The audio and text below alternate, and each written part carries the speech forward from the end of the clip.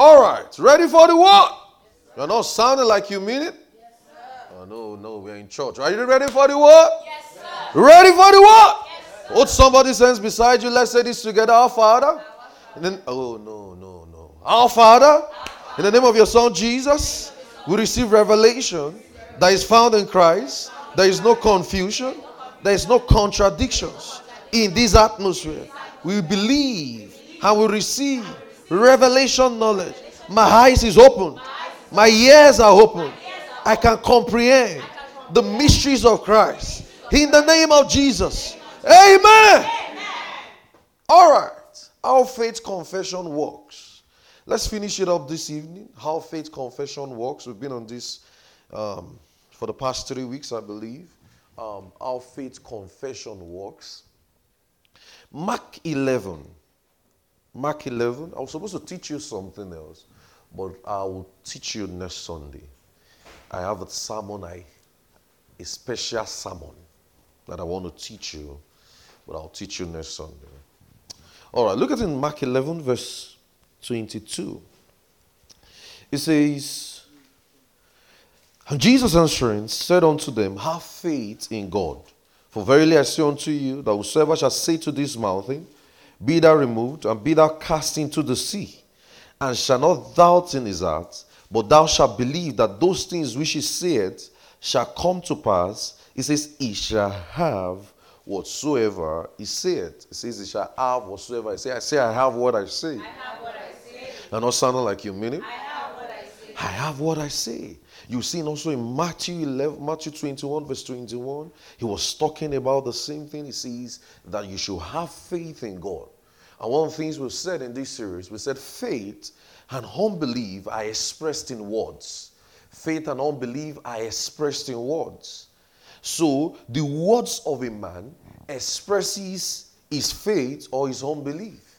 The words of a man expresses his faith or unbelief. The words of a man expresses his faith or unbelief. So that means confession, when we say speaking God's word, confession is to say with your heart, with your mouth, confession is to say with your mouth what you believe in your heart. Confession is to say with your mouth what you believe with your heart, in your heart. So your words and your mouth must agree.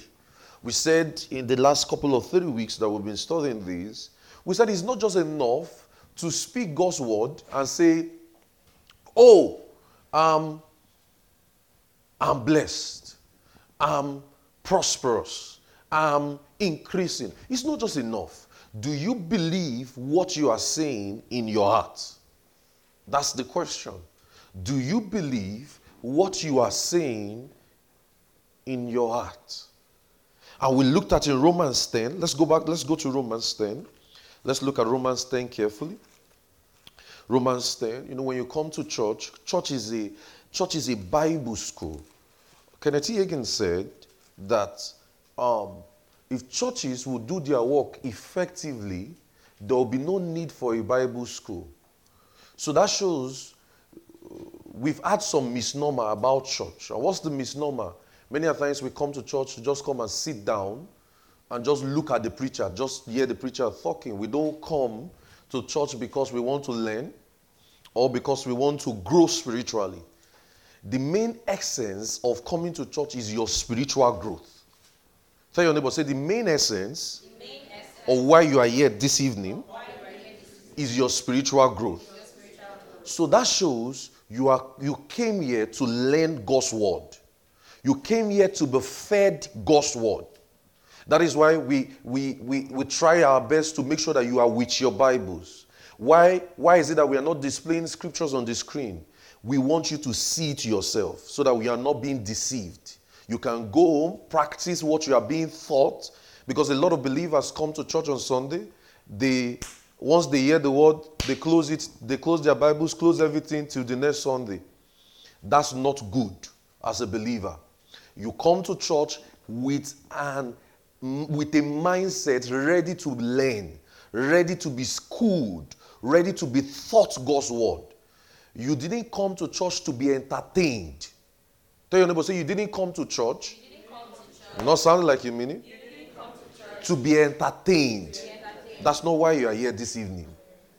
That's not why. You came to church this evening because you need to learn God's word. So when you are coming to church, you come to church with your Bibles and your writing materials. That is how a good Christian goes to church. You come to church with your Bibles and your writing material. So you take notes. The Berean Christian were more noble than the Thessalonica in Acts 17. It says because they heard the word and they went back home, searched if it was true. So imagine you didn't take anything down. How would you search if it was true? How would you search if what we are saying is true? So you will just be deceived. Then you get into that cycle of, oh, Christianity is just boring. Christianity is just, everything is just, all this church thing, I don't understand it. It's because you never sat down to be taught. You never sat down or paid attention to what they are saying. I expect that a good Christian will switch off his phone in this service and not be pressing phone. That's how a good Christian behaves. I expect that a good Christian will not pick a call in service. Because if you're in an interview in a good place or in an atmosphere of God's place, you won't do that. In Genesis 28, it says, Jacob woke up from his dream and says, surely the Lord is in this place, and he knew not. And that's the attitude of many Christians today. God is somewhere and they don't know. God is somewhere and they don't know. Because they did not put to practice what they are being taught. So God can be here now. God can be seated with us here. And some people are very oblivious. Because you are probably doing something else. You're probably distracted. You're probably just looking through the Bible. Just sitting down, just watching me. No. I want you to be engaged. Are you getting what I'm saying? When we say open the Bible, you check it. Because let me tell you, it is believers that raise lazy pastors. The reason why a pastor will not study very well is because he knows that the people he's coming to talk to on that Sunday morning will not check anything. They are not smart spiritually. So he will just come to service, do whatever he wants to do, and go back. So, but imagine after service like this, you sit back to me, you follow me to my office and say, sir, I have a question. Hope you know that by the next time I'm coming next Sunday, my head will be correct. How many of you know that? You follow me to the office and say, after service, sir, what you said, I don't seem to get it here. You didn't quote the right scripture. Hope you know that by next Sunday, all my scripture will be on point. How many of you understand what I'm saying? Yes, I'm talking to believers. How many of you understand what I'm saying? Yes, so it is we believers that raise a lot of lazy pastors. So a lot of pastors just come to the pulpit, just stand and just do whatever they want to do. They just feel like they don't even know at all. They don't care. They are never going to check their Bibles. They're never going to read it and understand. So I'll just teach and just do whatever I want to do and go. But no, that's not what we want to do here. Hallelujah. Let's reinvent the wheel. That's not what we want to do here. We want believers who are growing with God's word, studying, ensuring that they are growing and they are seeing the scriptures and understanding it. Hallelujah. So are you that believer? Yes, sir. No, sound like you mean? Yes, sir. Are you that believer? Yes, sir. All right. So we are looking at how faith confession works. Look at in Romans 10. Let's go to Romans 10. Look at Romans 10, verse 8. Look at Romans 10, verse 8. It says, but what saith thee? What saith it? The word is nigh thee, even in thy mouth and in thy heart. That is the word of faith which we preach. It says that if thou shalt confess with the mouth the Lord Jesus, and thou shalt believe in thy heart that God has raised him from the dead, thou shalt be saved. It says, for with the heart the man believeth unto righteousness. In that says what? With the mouth, right? Confession is made unto salvation. So that shows the first entrance of you believing the gospel, you believed with your heart, right? Then you now spoke with your mouth. So there is that agreement. So you can't just say what you didn't believe with your heart. So if you say, oh, I believe Jesus. Jesus died for my sins. I'm born again. Do you believe what you are saying in your heart? You know, a lot of rituals that we do in Christianity is that when you want to get somebody to say, you say, when the person say, do you believe gospel? Jesus, say after me, Lord Jesus, come into my, cleanse my soul, cleanse my soul. Do you, the question is this, that person you are saying, say after me, does he believe what he's about to say? It's not about say after me, say after me. That's why you see that same person that you preached to, that said after you, when they called the next altar call the next week, the person still came out again. Because the person is not sure of what happened to him that day. That's why you see believers. If I call altar call now, person will come out again. But you said 2 months ago or last year or 10 years ago, Lord Jesus, come into my heart, cleanse my soul, cleanse my... But you said that. Why are you still coming out again? That's because you don't believe what has happened to you that time you said that statement. So there must be an agreement. The agreement must be that my heart believes and my mouth confess. Are you getting what I'm saying? So even with salvation simply means I believe God and I confess it with my heart and with my mouth. So that shows, for me to say I'm born again, I believe it. I am born again. I am born of God. Nothing can pluck me out of his hands. In John 10, he made us to understand. He says, no man can pluck me out of his hands. So when I am saved, no man can pluck me out of his hands. Hallelujah. That must be a confidence a believer must have. So that's why the next thing a believer needs when he gets born again is the local church. When you get somebody born again, when somebody tells you he's a Christian, the next thing he needs is a local church. Why? Because he has to understand what he received. If he doesn't understand what he received, he will not grow effectively. So we said confession is to say with your mouth what you believe in your heart. So your words and your mouth agree. And that is how faith confession works. Your mouth and your heart agrees. So it's not just saying, a lot of people say, just speak the right words. Don't say that. Some people say, when I'm sick, don't say I'm sick. Say I'm strong. How do you understand those statements? Don't say you are sick. Say you are strong. The person that is saying he's strong, he doesn't believe he's really strong. Are you getting what I'm saying? The person says, I'm strong. And the person in his mind is still saying, hey, I'm going to die in this sickness. How many of you understanding me to this point? Let me see your hand. So, does he believe what he is saying? So the question is, it's not just about speaking the right words. Are you getting what I'm saying, guys? It's not just about speaking the right words. It's about, do you believe what you are saying? What is the condition of your heart about what you are saying? Because God will honor his word. That's the truth. Look at in 2 Corinthians 4:13. 2 Corinthians 4:13. 2 Corinthians 4 verse 13. I'll wait for you. 2 Corinthians 4:13. I don't intend to waste our time this evening. So pardon me that I'm running fast. I'm going to run very fast this evening. 2 Corinthians 4:13. 2 Corinthians 4:13. Are we there? It says, we having the same spirit of faith, according as it is written, I believed, and therefore have I spoken. It now says, we believe, and what? Therefore we speak. So are you seeing the connection now? We believe, and therefore we what? We speak.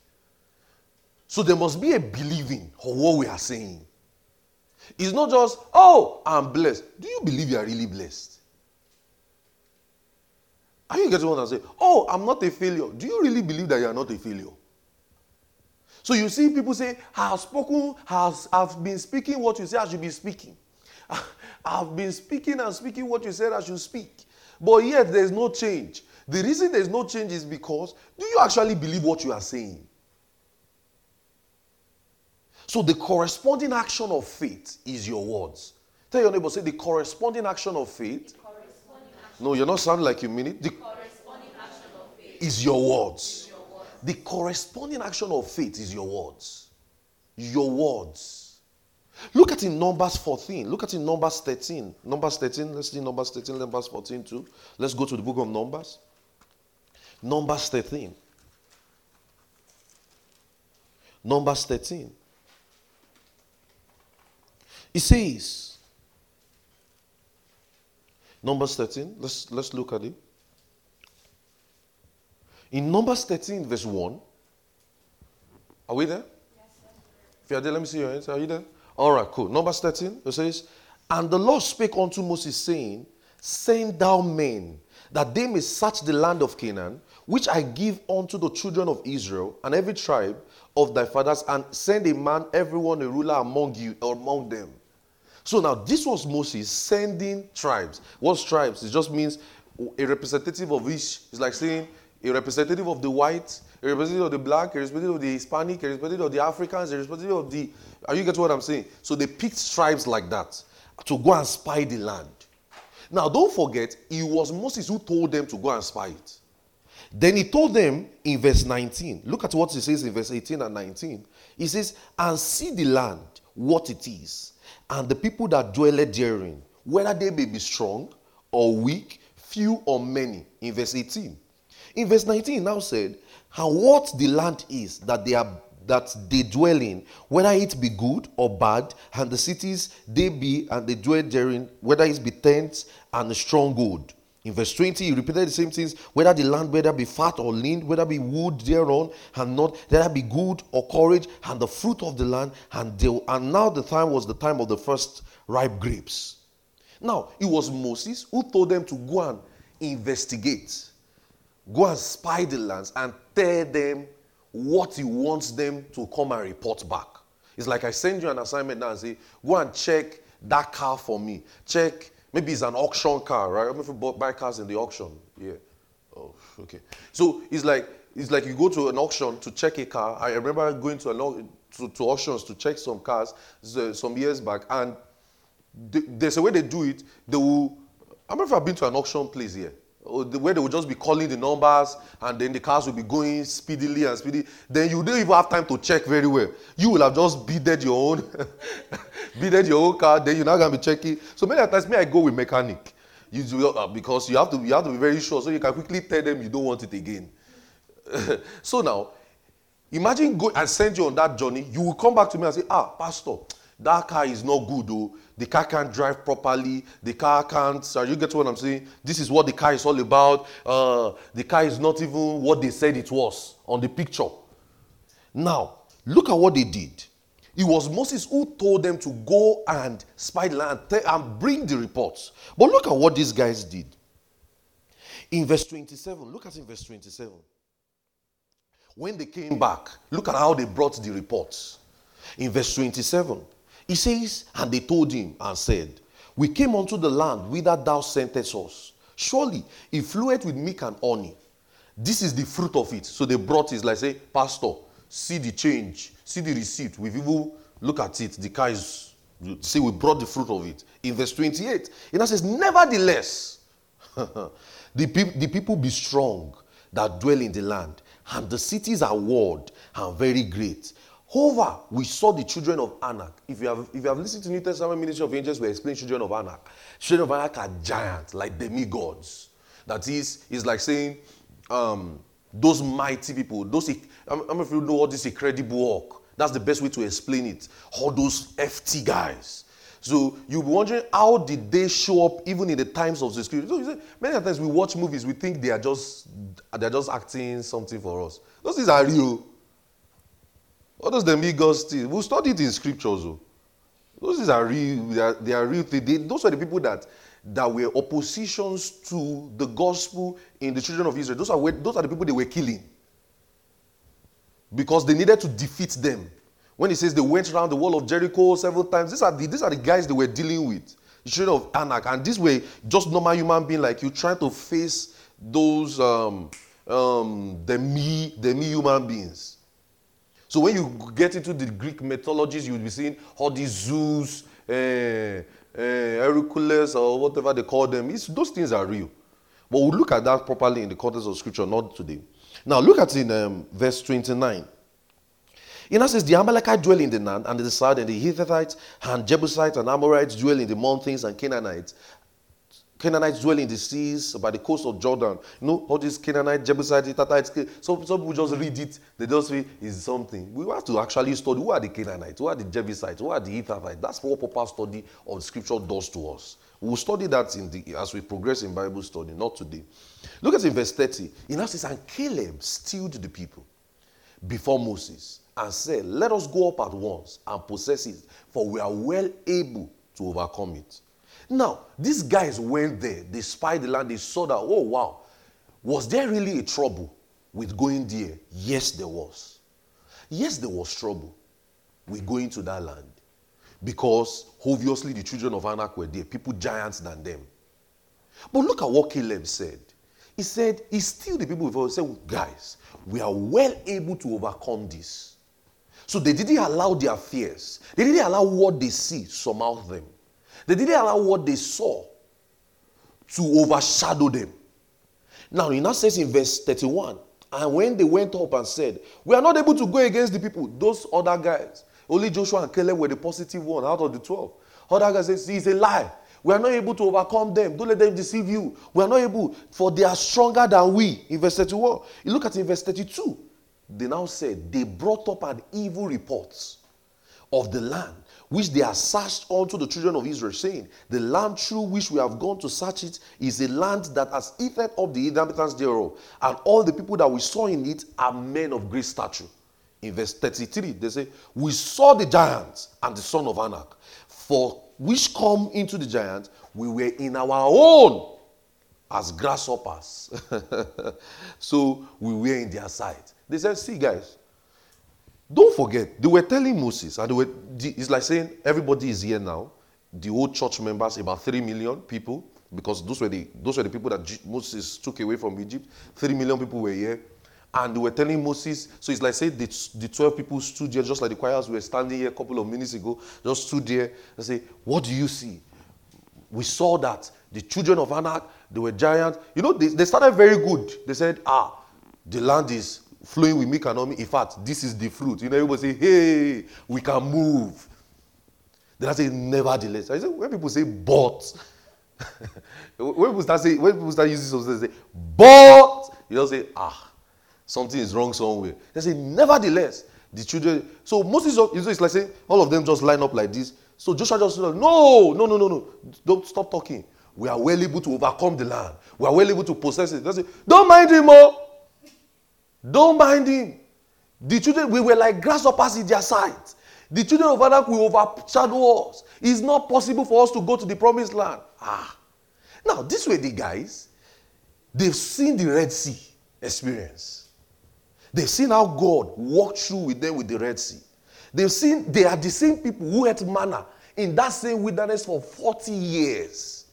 Do you know what it means that you should come out of this door now and there's food outside? I mean, there's not McDonald's or Happy Hour or Burger King, continental dish, 3-course meal every day for 40 years. They saw the mighty move of God. They saw everything. And yet, they believe that now that we are about to enter the promised land, we are going to die. You know, that shouldn't cross their minds. I don't know if you understand what I'm saying now. That shouldn't cross their minds. They now say, see, the children of Anak, they will destroy us. Look at it in chapter 14. After they told them that they would destroy them, look at chapter 14, verse 1. All the congregation lifted up their voice and cried. You know, evil report. Let me tell you something. If I'm to call 5 people here now to stand and say, you know, just give us something. Do you know that the person that say the evil thing the most is the one you pick? I don't know if you know what I'm talking about. The person that say the baddest thing the most is the one you pick. You say, all this one the pastor is just saying, faith confession works. That sister said, I don't know if I've been in that shoe before where you heard different things, then there was one negative one that stood in your ear. Let me see your review. If you've been in that shoe before, they say, it's not, I don't know if you heard stories about New York before coming to New York. Like, New York is difficult. I don't know if you ever heard that. They say there's no even parking space in New York. I thought there's no parking space in New York. What is here? They say there's no parking space. I remember when I went to Bronx. They say, I drove around Bronx last year. And they've spoken so much about Bronx. They say, Bronx, you can't even, in fact, if you move like this, they can even carry you. I now packed. I moved. They did not carry me. They said there's no parking space. I started seeing a lot of parking space. Free, no payment. I even asked somebody, can I park here? The person said, yeah. I said, is it free? The person said, can't you see it's free parking? I said, I just needed to be sure. Because what they said is that Bronx, if you even go there, you can die. They said the place will. I don't know if you have heard stories like that now. This is New York. You guys are. Say New York is not a place for the faint-hearted. So you forget that. Some people are also living in the New York, but you will take that negative one, and that negative one will stay in your head. That was what happened with them. So that says they cried and wept all night. In verse 2, and all the children of Israel murmured. Do you know what it means for 3 million people to cry all night? No. Do you know what it means for 3 million people to be gathered in a place in the wilderness? And all I'm going to die. We are dying tomorrow. We are dying. Moses, you brought us out of Egypt to die. That's promised land, so we will not eventually enter. He says they cried and wept that night. And it says, and all the children of Israel murmured against Moses and against Aaron, and the whole congregation has said unto them, would God that we had died in the land of Egypt? Land of Egypt, they were slaves. That Egypt that they were complaining about, they were slaves. They were using them for hard labor. But look at these ungrateful guys. They said, we prefer to have died with that slavery issue than we should be here after eating manna, free of charge. Water coming out of the rock. Once they complain like this, Moses will just say, stand still. See the salvation of the Lord. The thing will happen again. A miracle will happen. As they just say, hey, Moses said, what happened? Another miracle. As they are about to do another one, Moses, another miracle. Before they close their eyes and open it, Moses, why are we not sleeping well? The AC is not functioning properly. Another miracle. Moses, he's too cold. He's too cold. Hey, can't you provide an heater? Another miracle. Yet, these guys are now saying they rather die. They rather die in Egypt. Egypt, where they are doing slavery. Now let me show you the slavery. This is why it's good to read Bible. Go to Numbers 1. Go to Exodus 1. Go to Exodus 1, no Numbers. Exodus 1. Just put your hands in this place. Go to Exodus 1. So you see the kind of hard labor they were doing. Go to Exodus 1. Exodus 1. So you see the kind of hard labor they were doing and what they prefer to have died in. Go to Exodus 1. You see that Bible study is actually fun. If only you can put your mind to it. It's actually a very interesting study. All right, are you there? Numbers 1. You is there? Let me see your hand. You're there? All right, cool. Numbers 1. Let's go. Look at it. Exodus 1. Sorry. I'm trying to move fast. My time is running. Exodus 1. Let's see in verse let's see from verse 10. Or let's see from verse 8. Let's start from verse 8. Exodus 1 verse 8. Now there arose a new king over Egypt, which knew not Joseph. And he said unto his people, behold, the people of the children of Israel are more and mightier than we. He says, come, let us deal wisely with them. Don't forget, who were these children of Israel? They were those guys who left their father's house, Jacob's sons, who left their father's house to Egypt because they were in famine. I don't know if you remember that story. They were in famine, so they didn't go back. They stayed, they multiplied, years has passed and passed and passed. So it's now like they now have like a whole community. Just like we can say Africans in diaspora. Does it make sense to you guys? So now, it now says, and it came to pass that therefore let any word they join the enemy's fight against us so that we can get them off the land. Look at it in verse 11. Very key. Therefore, they did set them over the taxmasters to afflict them. See, you see, when they say afflict them, this is what they were doing to them. Afflict them means they didn't give them a breathing room. They were in punishment. It says they afflicted them with burdens. They built for Pharaoh treasure cities, pine tombs, Ramses. So they were building things. They became... So you see, people say till today, Egypt is one of the most developed places. Is these guys that did it? Look at it in verse 12. And the more they afflicted them, the more they multiplied and grew. So you see, they afflicted them. Look at it in verse 13. It says, and Egyptians made the children of Israel serve with rigor. Are you seeing that these guys went through hell? Look at it in verse 14. And they made their lives bitter. With hard bondage, in mortar, and in bricks, and in all manner of service in the field. And all their service wherein they were served was in rigor. Guys, tell me, would you not rather be in the wilderness than this one? How many of you, if you prefer wilderness, let me see your hand. If you prefer wilderness, guys now, if you prefer wilderness experience, where you can just cry and say, Moses, I want AC. But you just say, pillar of cloud, overshadow them. Moses, have you brought us to die again? This and that. Moses will just part Red Sea. No, they were just seeing manners. Say, Moses, have you brought us out of this place so that we'll be hungry? They were not eating, no. Did you see this guy? Did you just see what we read? They were in affliction. They were not eating. They said, no, we can't die here. Moses will provide food. After a while, they did not have water. You know, I'd rather eat than drink water. I don't know of you. You are forming like your health people. Me, I'd rather eat. If they say there's no water, no problem. Just give me food. I will use my speed to. I was just joking. But after a while, they didn't see water. They said, Moses, have you poured us out so that we will not drink water? Moses commanded water to come out from the rock. And yet, now they're about to go into the promised land. They did not believe again. Since they cried, go back to that Numbers 14. They cried all night.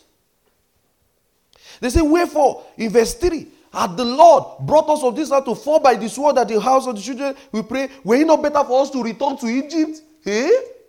Return to Egypt. After how many years? No, you know, it's not yesterday, it's not last week they left, though. This is Numbers. This has taken about 400 years or 40 years. It's been a lot of time historically. And yet they are still thinking about Egypt. Egypt! And you know, I just sense in my heart to say this to some of you. Some of you don't like growth. In all ramifications, you prefer old cycles. Let it just be the same way. No, you must prefer growth. Oh. Growth means you won't do what you were doing 3 years ago. Are you getting what I'm saying? It means things will change. I remember somebody leaving a church where we were pastoring then some years ago saying, because the church wasn't doing the same thing we were doing when we started. So should we be doing what we were doing when we were in the garage or in the city room at this stage after 3 years? You know, some people don't like growth. And that's devilish. You must like increase, you must like growth, you must like multiplication. So, and that thing will come with change, involvement. And are you getting what I'm saying? That's totally on my sermon this evening. So, go back to that Numbers 14. Then look at verse 28, verse 27. I would prefer you read this Numbers 14 on your own. Numbers 13 and Numbers 14, you will understand the story properly. But look at in verse 26 and 27. It says, and the Lord spoke unto Moses and Aaron, saying, how long shall I bear with this evil generation, which murmur against me? I have heard their murmurings, which they murmur against me. As truly as I live, saith the Lord, as ye have spoken in my ears, so will I do to you. He now says, look at what it says in verse 29. Your carcasses shall fall in the wilderness, and all the numbered of you, according to the old numbers, 20 years old, who have murmured against me, therefore they died. In verse 42, in verse 32, he says, and for you, your carcasses, all of them shall fall in the wilderness. All of them perished because of what they said. But did Joshua and Caleb progress to the promised land? Did they do it? Yes, sir. Did they do it, guys? Yes, sir. They did. Because they said and they believed it, that we are well able to overcome it. We are well able to possess that land. So, was there really challenges? Yes, there was. Go to the book of Joshua. you will see the kind of battles they fought, the kind of wars they fought, because what they saw was true, but they chose not to believe it. How many of you are understanding me to this point? Let me see your hands. All right. So faith, we say with your mouth what you believe in your heart. See, no matter the amount of scripture you know be saying, some people brought up a theory. How many scriptures what scripture are you hanging on for that situation? See, no matter the amount of scripture you hang on, if you don't believe in the scripture and in the words, nothing will work. Are you getting what I'm saying? You say, what scripture are you holding on? You are going through that problem. Hold on to a scripture. I know. Do you believe the scripture? So you rise and fall at the level of your confession. And remember, we said you don't have a faith problem, right? A man is born with faith. A man born again is born of faith. So you will rise and fall at the level of your confession. So we said, how does faith confession work? Or why does it work? Number one, we said it's a law. It's a motion. It set the motion of, it's a law. You will have whatsoever you say. A man is a product of his words. And I told you, I said, the very minute you said you couldn't, yes, you couldn't. The very minute you said you will fail, that's the day you started failing. The very minute you said you were going to die, death just started knocking. The very minute you said, oh, I'm depressed, that is when you are about to be finished. Because see, look at something. Now, look at it. Remember in the course of this series, we said, don't deny the facts. How many of you remember that? We said, don't deny the facts. Look at it. Does it mean that the children of Anak were not there? They were there, right? Does it mean that those giants can actually kill them? Right? But look at this. What did Joshua and Caleb decide to see? They decided to see themselves overcoming them. And did they eventually do? Yes, they did. Go and read the book of Joshua. They did.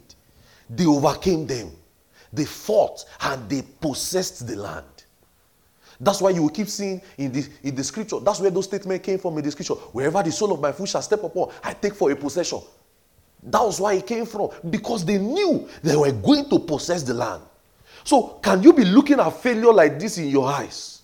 Yes, you can. But what do you choose to see? The failure? No, sir. No, sir. The failure? No, sir. No. You will choose to see God's word over it. Are you getting what I'm saying? So, we said, how does faith confession work? It's a law. You will have whatsoever you say. Mark 11, 23, 24. You will have whatsoever you say. Matthew 21, 22. It says, have faith in God and believe that whatever you say, it shall come to pass. It's a law. It's a law. We say number two. It says, when our faith confession work, we said number two. It says, it keeps the answer of our prayers before us. I don't know if you remember that. It says, it keeps the answer of our prayers before us. We said, when I'm in fear, it means I anticipate evil. That means fear, believe of the devil. But when you are in faith, you believe the goodness of God. You can't be in fear and faith at the same time. It's not possible. You have to choose one. The same way you can't look up and down at the same time. You have to be either in fear or either in faith, but rather be in faith. Because there is nothing my fear will do. It will rather propel more dangers. That's why you see that some people, how many of you have been a pastor for a while? And I can tell you, anytime I'm counseling people or something, the very minute they start saying, pastor, I'm going through too much trouble. I don't know how to do this. I don't know how to do this. I tell them, quickly change what you said. Because the very minute they stay long in that statement, their whole life keeps crumbling down. It now looks like, I've done everything. It's not working. Yes, because you didn't want it to work. You stayed in fear. How many of you have met people like that? They'll just be complaining. All their life is just complaining.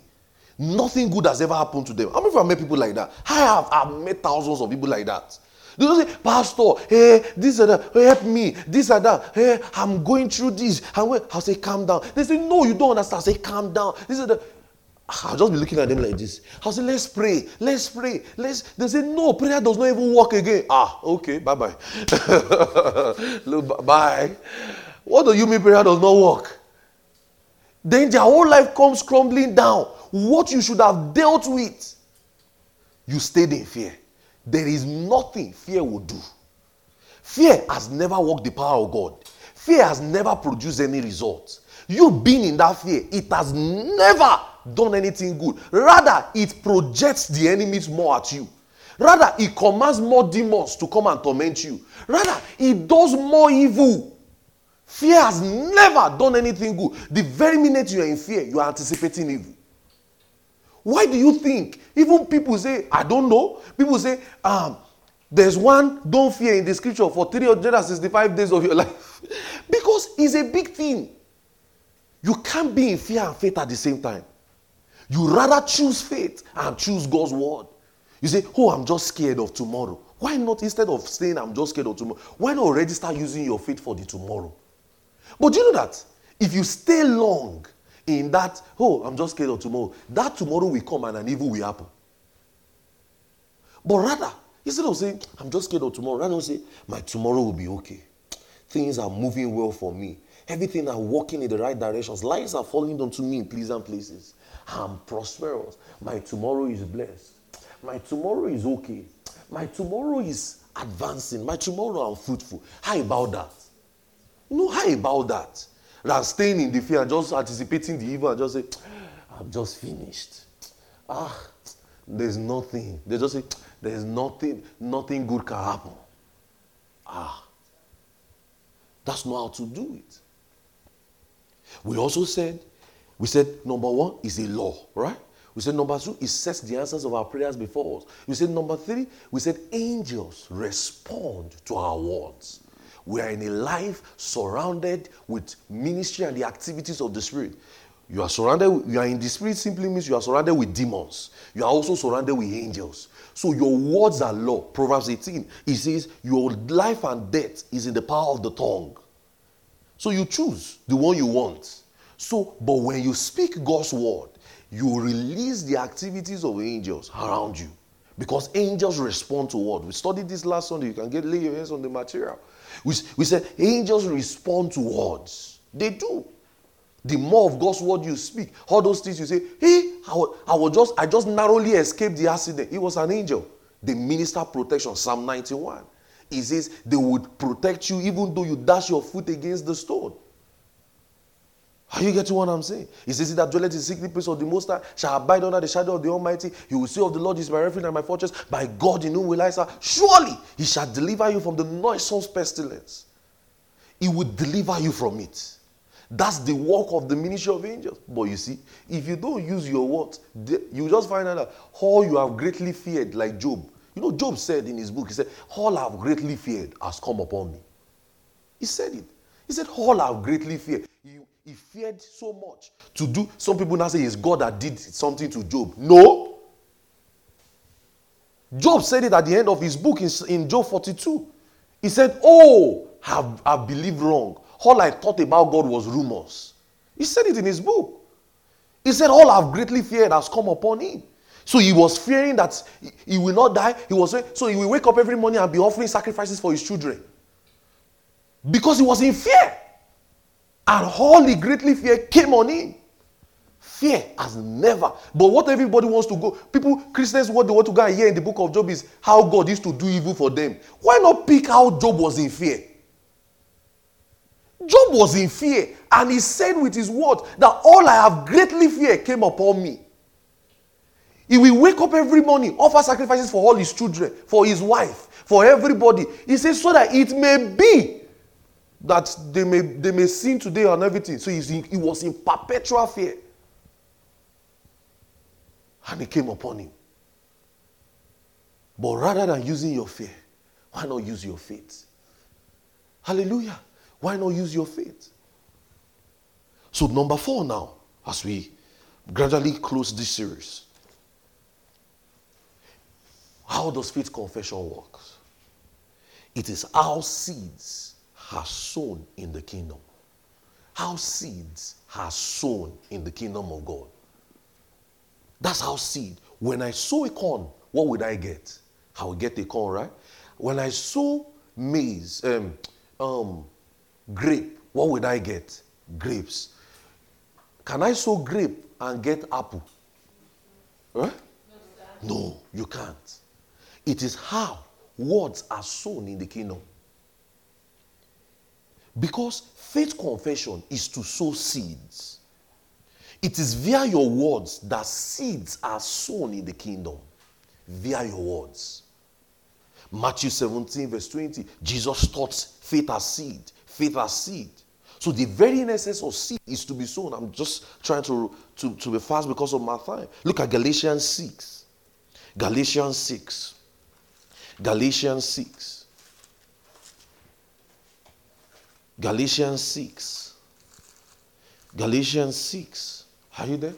Galatians 6. Let's start from verse 7. Galatians 6. It says, be not deceived.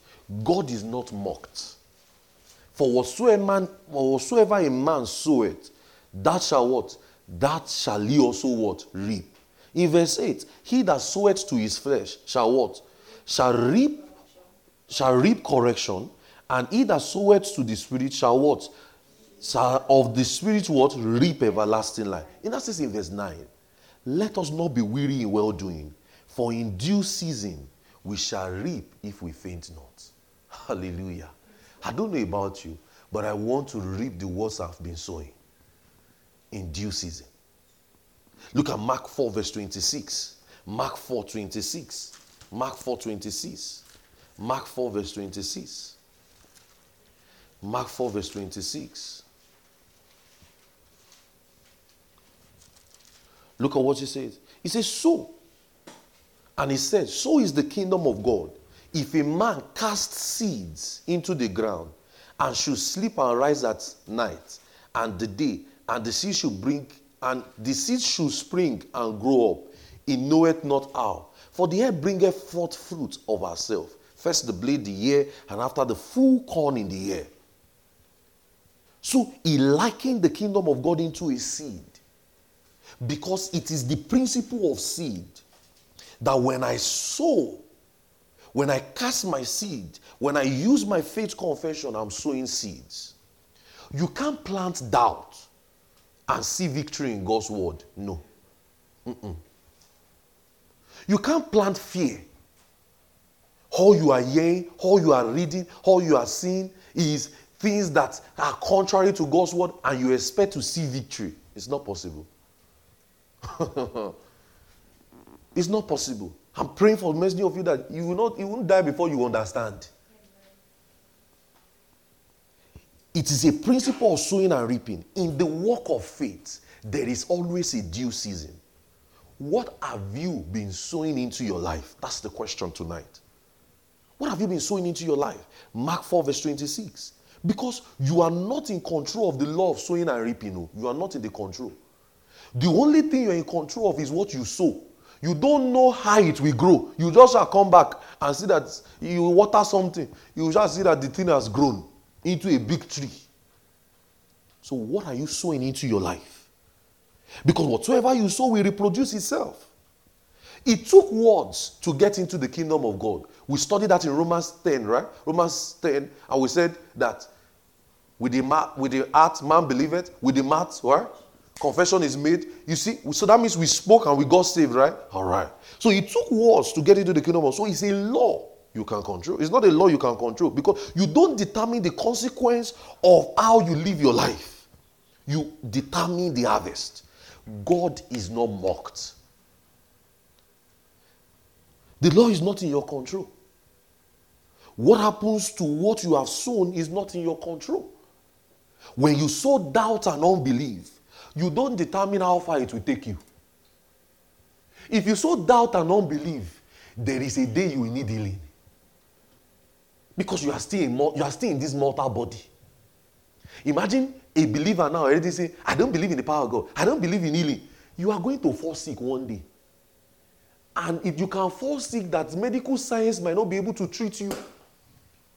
That the only thing you will believe that can only work is power of God.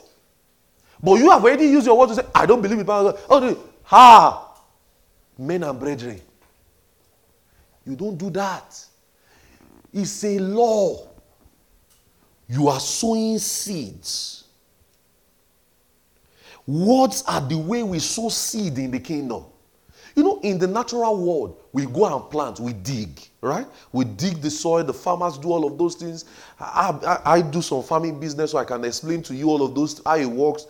You dig, you do all of those things. It can take months. There's fertilization stage, there's everything. In fact, there's even time when the weeds, if rain go and fall in unexpected time, it can destroy certain things. And it can make you lose a lot of your money. I remember I did one of those farming business last year like that, and they just come and say, there's something that just happened to the farm. The crop, everything has died. What is died? Let's use power of God, though. millions of money. He said, die where?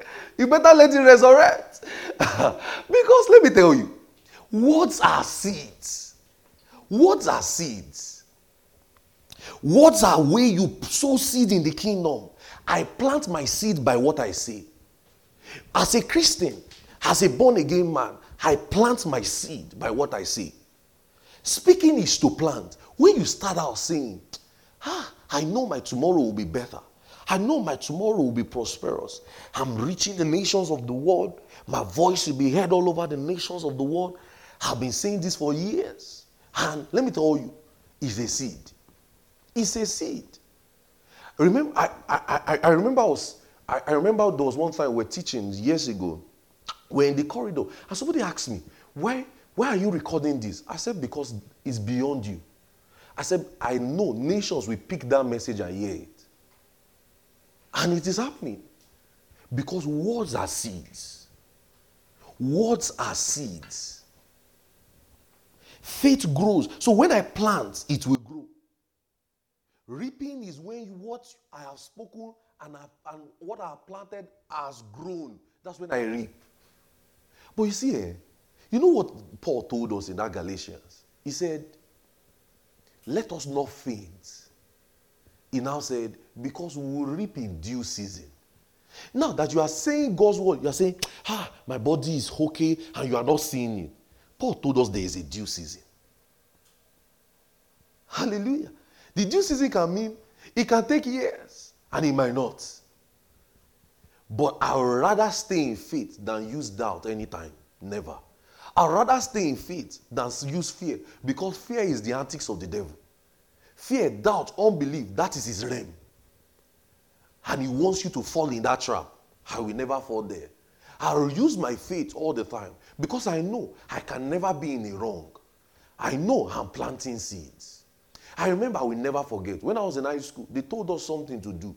They said, when we wake up every morning, we should look at the mirror and speak to ourselves. I say, you, Ayomide, you are going to be prosperous. You are going to be successful. You are going to be say all of those things. And they gave us those words. Do you know, those things I said in high school has come to pass.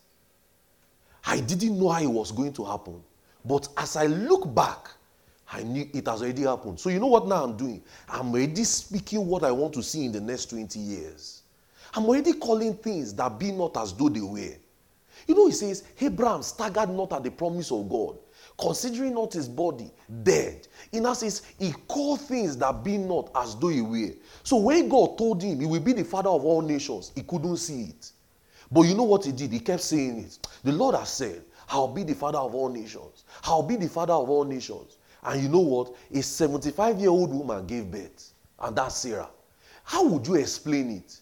We now say till today, the God of Abraham, Isaac, and Jacob. Do you know that was the 12th tribe? That was what bettered the 12th tribe of Israel. Did he eventually become the father of all nations? Yes, he did. Because he stayed. Paul told us, he says, he staggered not at the promise of God. See, your words are seeds. What you want to see tomorrow. You see, a lot of believers are so lazy to use their words.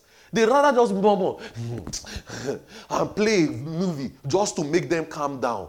Why not talk? Why not talk? You know, talking is cheap. You gist. You stay on phone call. You talk. You do. Why not just use it positively?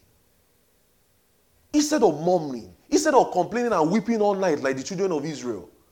Why not just say, well, things are working together for my good. Things are working together for my good. Things are working together for my good. You say, I'm confused. You just say, I'm confused all the time. That's why you have never made the right decision. Why not say, I'm never confused? I walk in the light of life. I walk in the light of life. I am never confused. I tell myself all the time. You know why I tell myself? I'm a pastor. I will have to make decisions for the church, make decisions for people. People will come to me every time. So I tell myself, I am never confused. So when people come to me, they can easily pick a wisdom. I am never confused. I am never confused. I know what to do. I know how to do. I know where to do. You know, you say those things to yourself, you will repeat. Hallelujah. You will repeat. You will repeat. Because, see, some believers believe more in doctors than even their words, than the power of God. See, the doctor will tell them, take this medication 1 p.m. 12:59, they've taken it. I'm telling you. I remember when I used to be a sick lad then, years ago. I used to be very sick. So sick that I heard my parents arguing that, I'm not the one that gave birth to this child. I'm not the one that gave birth to this child. I literally saw them. They said, let's go and do DNA test. Nobody in my family is this sick. Nobody in my own family is this sick. So where did you get the child? I don't, I thought, is it really me they are really arguing about? Because every month I was literally on medications. I could not live without medications. I became that. So one day I was rushed out of school to the hospital. I saw people die in my very presence. So one guy has been in the hospital 2 weeks before I came. He has not gotten better. So as somebody dies, that night I was just awake. I was pressing my phone, all of those things years ago. As somebody died, as we hear a noise, it may be in another room, you just say, they just gave birth. I say, how do you know? He said, watch the sound very well. I said, so you have so observant, you have been here so long that you observed the death. So we heard another sound. It happened in the space of 30 minutes. We heard somebody is dead. I said, how do you know? He said, experience, I'll be here. We heard another. I felt like God was teaching me. This thing I'm saying to you, I just felt like God was teaching me something that day. I'm telling you. We heard another sound. We had like 4 sounds that day, and the guy explained everything for me, and he was correct. I dropped my phone. I said, Lord, my body begins to work properly now. I can't stay here and become giving exegesis on who is dying, who is alive, who is out. And that was it. I spoke to my body that day. I said, today, sickness ends. Today, my mother used to call me and say, you don't really use drug again. You don't use medication again. When last did you? I said, I can't remember. See, you. How did you do it? I said, well, how faith confession works. Hallelujah. You use your words. You are planting seeds. Do you know that if I did not speak God's word over my body that day, maybe I might have died. Maybe there won't be a service like this tonight. Because the devil always plays a long game.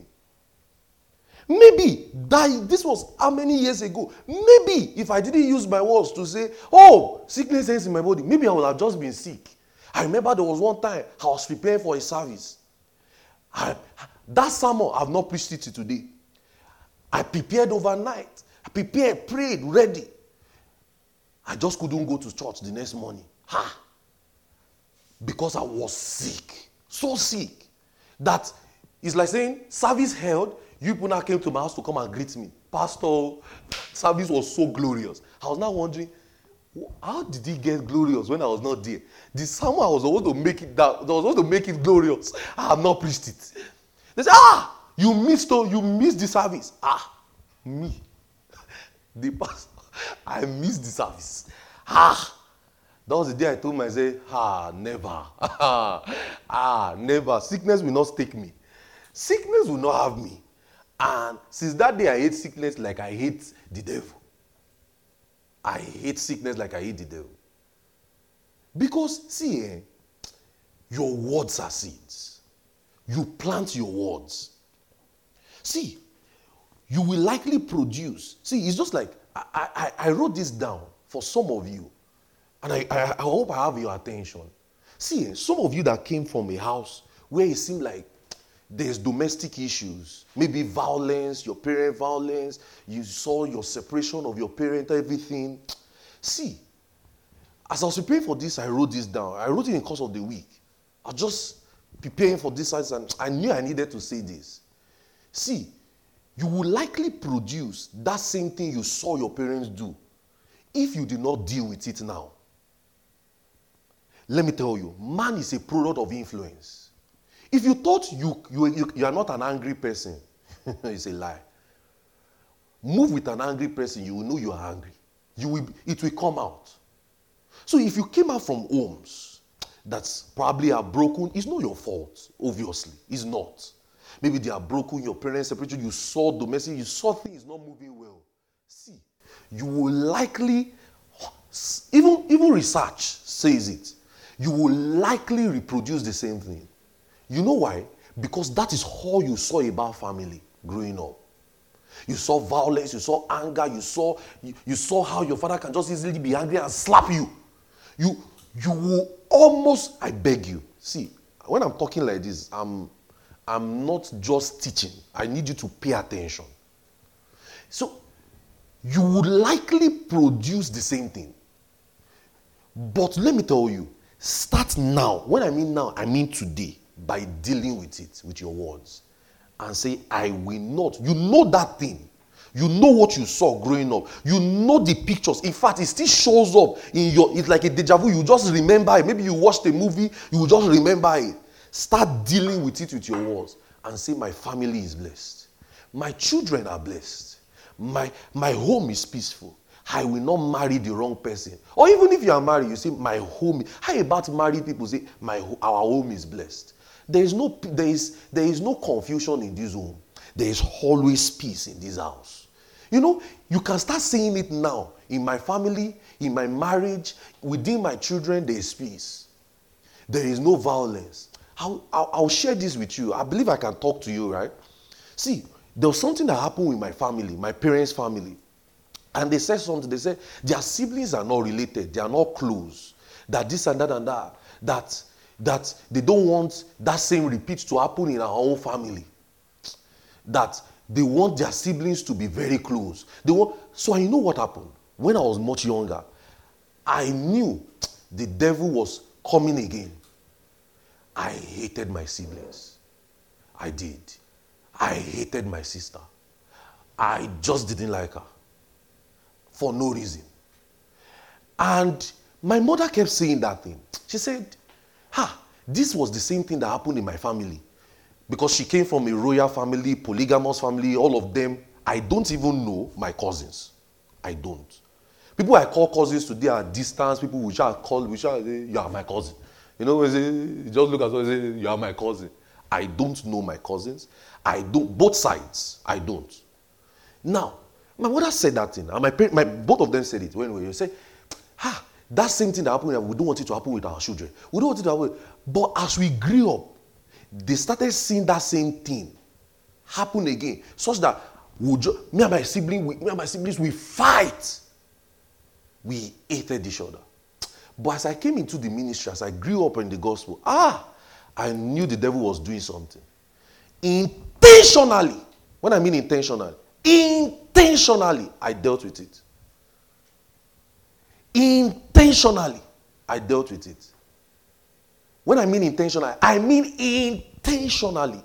I said, no, what happened with my own parents' family will not be a repeat in my own family. It won't be a repeat. I'm going to use my words to deal with this. And I started speaking. Some of you are seeing that same thing. Maybe your siblings, you are not close, this and that and that. It's a cycle coming back again. You got to deal with it with your words. I told my sister, my sister will do ministry with me everywhere. All my sisters, they are in the ministry today. Yes, because I told myself that I am not going to repeat that same thing. And I use my words. You find violence. You see all of those things. You'll be wondering, why is this happening to you? It's actually the devil playing a long game. Why is, my family this, my this and that. And you will not say, oh, it will not happen to me. It's not just, oh, it will not happen to me. Use your words. Deal with this. Don't allow the devil have the last laugh. Deal with this with your words. Are you hearing what I'm saying, brethren? Yes, am I talking to somebody yes, here? Deal with it with your words. Faith will grow out of unyielding confession. Your words form the boundaries of your life. It does. I'm closing now. I'm closing. Your words found the boundaries of your life. It does. It does form the boundaries of your life. That thing you struggled with, go and check it. It's probably a cycle. Or you are struggling with, it's probably a cycle. Deal with it now. That feeling, oh, you just cannot stay consistent. You just cannot stay faithful. You just cannot do this. That's speaking. Say, no, this ends with me. This ends with me. I just told you my own story. These are not stories I should tell you. These are personal stories. I hated my siblings when I was young. For no reason. It's not as if they offend you or so. I just did not like them. Today is now my mom that is telling me, thank you for making sure that all your siblings are doing this and that. I said, it's a deliberacy I made. I am not going to see a repeat of what they said happened with their own family. So now, and this can cut across any area of your life. I only brought this example because I knew the Spirit of God will have me bring this example. But you see, you can stretch it and say, this thing I'm seeing with my own life, I don't want it. Maybe you saw it with your dad. You saw it with your mom. You can just say, I don't want this. I will deal with it. And how do you deal with it? No deliverance service. Your words. Keep planting seeds. Keep planting seeds. It will grow. What you are saying will grow. Are you hearing what I'm saying? What you are saying, it will grow. How about saying, I don't know how to fight with people. I am not a violent person. I am not always angry. How about saying it all the time?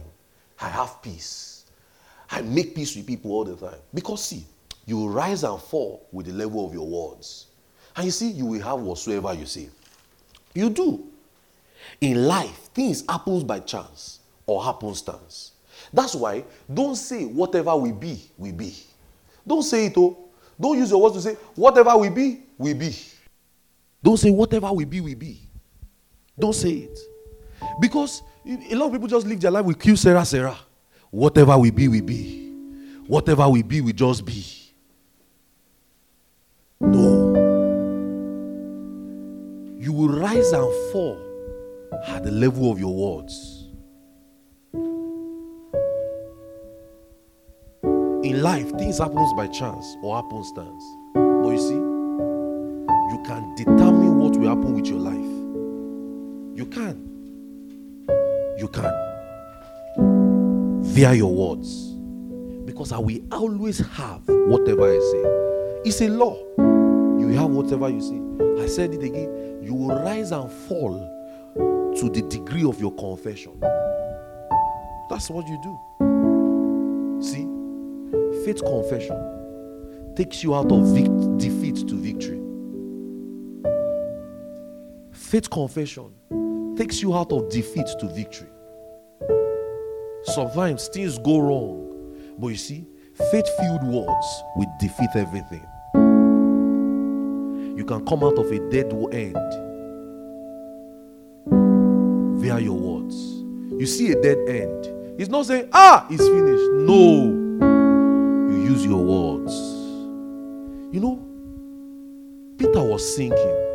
Jesus told Peter to come on water. He says, Master, if it be you, bid me come.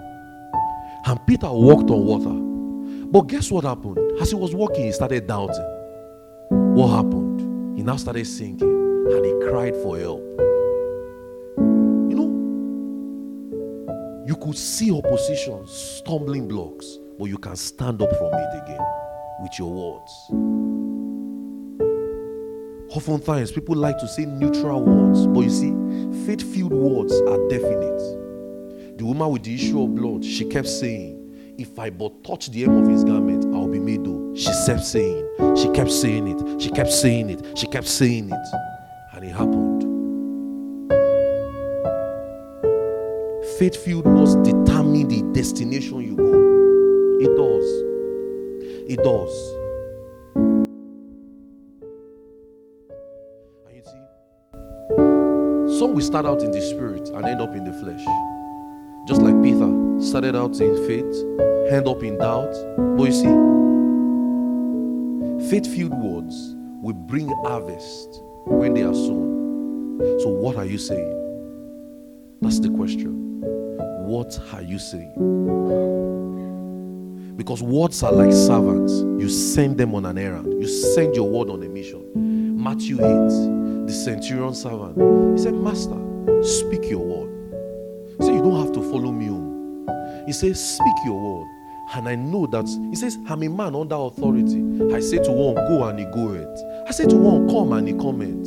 He now says, because he knows the import of words. And the Bible says, that very hour when Jesus spoke the word, the servant was at home, and that instant he was healed. Why? Because I can send my word on a mission. So I can send my words into 2050. How about that? I can send my words into 2040. I can send my words into my family, into my future home. You know, I can send my words into my children's life. Right? Right, guys? I can. I can send my words into my lineage and say everyone who will come from this Benson family, this is what will be for us. Same way demonic people curses people and use their, words is also words they use to curse people. Only that it doesn't have an effect on the believer. We can also use words to bless, and it also has strong effect on the believer. So I can send my words to my future. I can send my words into my tomorrow. Can we send our words into Wednesday? Can we send our words into Tuesday? Into Monday? Into Saturday? Yeah. Your words travel. They are seeds. So can we see the harvest? Oh yeah, we can. Because I will always have whatever I say. So you send your words as servants. Faith-filled word will take you out of defeat into victory. You are depressed. You can come out of it with your words. You are having anxiety. You can come out of it with your words. You are sick. You can come out of, just like I did years ago. I came out of sickness with my words. I did. I used to be a sickler. I mean a sickler. I came out of it with my words. Nobody prayed for me. No, I didn't go through any healing line. It was on that hospital bed. I will never forget the place. General Hospital in those State, Accra. I will never forget it. I was admitted there and I spoke out. And that was it. It's been how many years now? I've not had the cause to be admitted again. And I will never have. Because I can come out of it with my words. So I put my thoughts into my words. I put my thoughts. I know what I'm saying. I believe what I'm saying. And I speak it out. Remember we said faith, your words, and your belief must agree, right? And your heart, they agree. So I don't expect an harvest to come tomorrow morning, but it will come. Right? When I'm speaking words into 2040, it might not come tomorrow morning, but you know it will definitely come. Oh yeah. So what have you been sowing?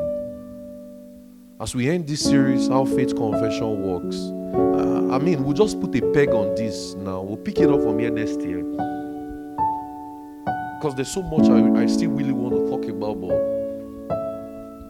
we've got to prepare we've got to do other things. But you see, the reason you are where you are today, or what you do today, is as a result of what you have spoken or what has been said. And you can always change it. So that means if you don't like the frequency of the way your life is going, you can use your words to come out of it. That's how it works. Instead of saying I'm sanguine, I'm melancholy, I'm Libra, I'm Pisces, I'm Cancer, why not say I'm the born of God? So that shows you are struggling with addiction, you are struggling with sin. How about waking up every morning saying sin shall no longer have dominion over me? That's what Romans 6 told us. It says sin shall not have dominion over me. Because I'm not under the law, but under the Spirit. You are struggling with different things. Maybe I want addiction, or the other one flesh. Like to say, well, I'm born of God. I'm righteous. I'm not a sinner. You will come out of it. Say, I'm free from this addiction. You wake up every morning, every evening, every day. So I'm free from this addiction. I'm free from this issue. You will come out of it. You won't know how. But your words will always produce seeds. You know, as a married person, or you're planning to get married, you know, you can start speaking over your family. Say, our home is peaceful. Our children's lives are blessed. Everything will fall in pleasant places for us. You know, you are about to get a job, you're looking for a job. I'm about saying, I will get a good job. Get a high-paying job, a job that will not take me off the ministry. Things like that. Speak your words. Put your words in the right direction to come out, to work well. So what are you planting? Let's be on our feet this evening, sorry. What are you planting? What are you sowing? How about we use our words this evening? Let's sow words. I hope I'm able to bless you this evening. Sow words into this week, into your future, into your family. Let's start now by praying for ourselves.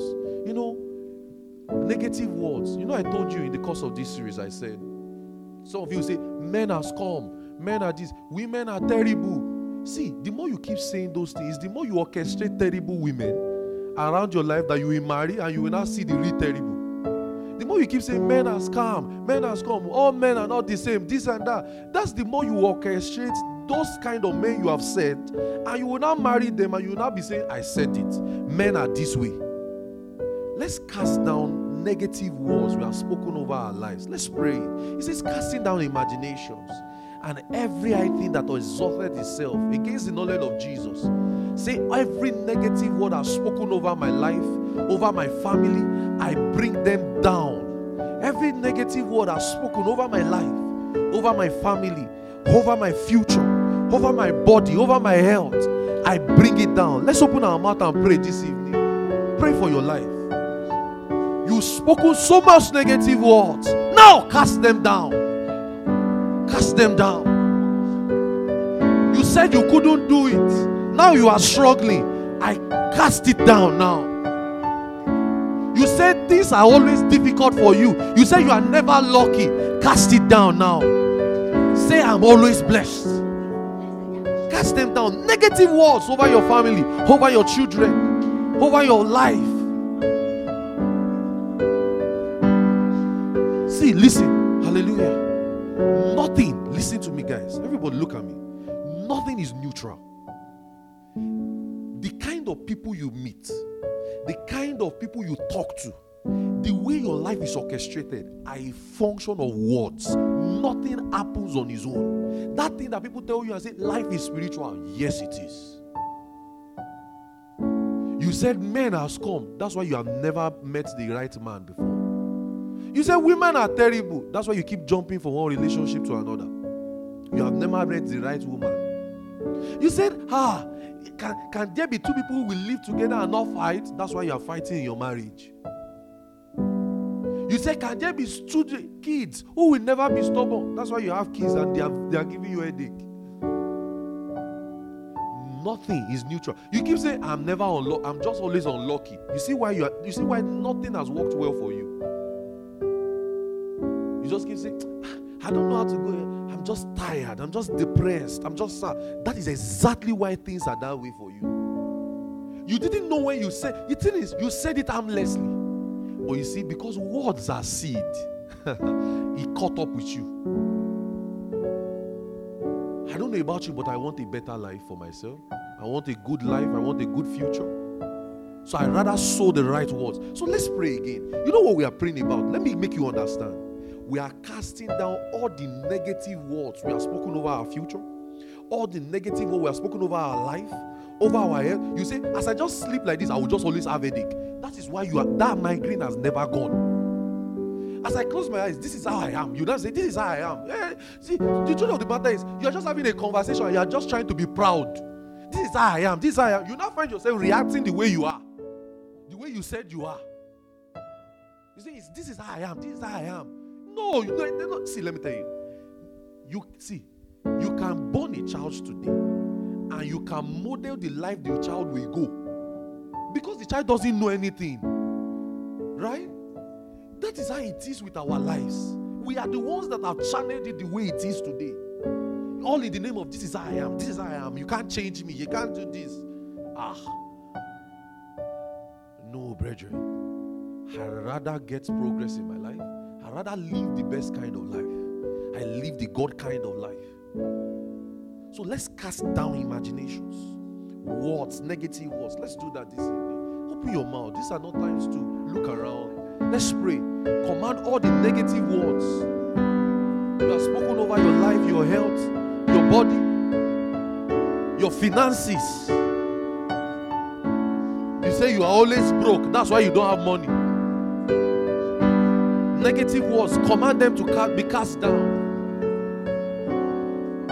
What you have said over my future, over my family, over my health, over my body, over my ministry. Plant words. Evil words, I command them to come down by the power in the name of Jesus. Mando Sefrakaya. Pray, lift your voice. Command negative words to come down. Those words will not have effect over your life. They will not have effect over your life anymore. They will not have effect over your life, over your ministry, over your health, over your body, over your future. They will not have effect. Those demonic words, we cast them down. We cast them down. Thank you, Lord. Oh, we cast them down. Negative utterances, words you said over your body, your health, your finances, I cast them down now in the name of Jesus. They will not have effect over you again in the name of Jesus. They will not have effect over you again in the name of Jesus. You said negative words over your health, over your mental health. I cast them down now in the name of Jesus. You've spoken over your finances, your future, harmlessly. They will never come into fruition in the name of Jesus. From today onward is good works, is good things. Oh, we bless you, Jesus. We honor you, Lord. We honor you. We thank you. How about you speak positive words now? Faith-filled words, not positive. Faith-filled words over your life, your family, your week. Speak it over your week. God will think good care. Keep speaking, keep speaking, keep speaking. Over this week. Command this week fruitful. Command this week. Plant words over your ministry. Say your steps are orchestrated to the right people. Making advancement. My mental health is okay this week. God will take good care of me. God will take. Oh, we bless you, Jesus. I speak to your week and I say it's blessed, fruitful, increasing, multiplying. Steps orchestrated to the right places. In the name of Jesus. I speak to your future. It's blessed. It's protected. You are preserved from wicked and unreasonable way. Accident won't have your life.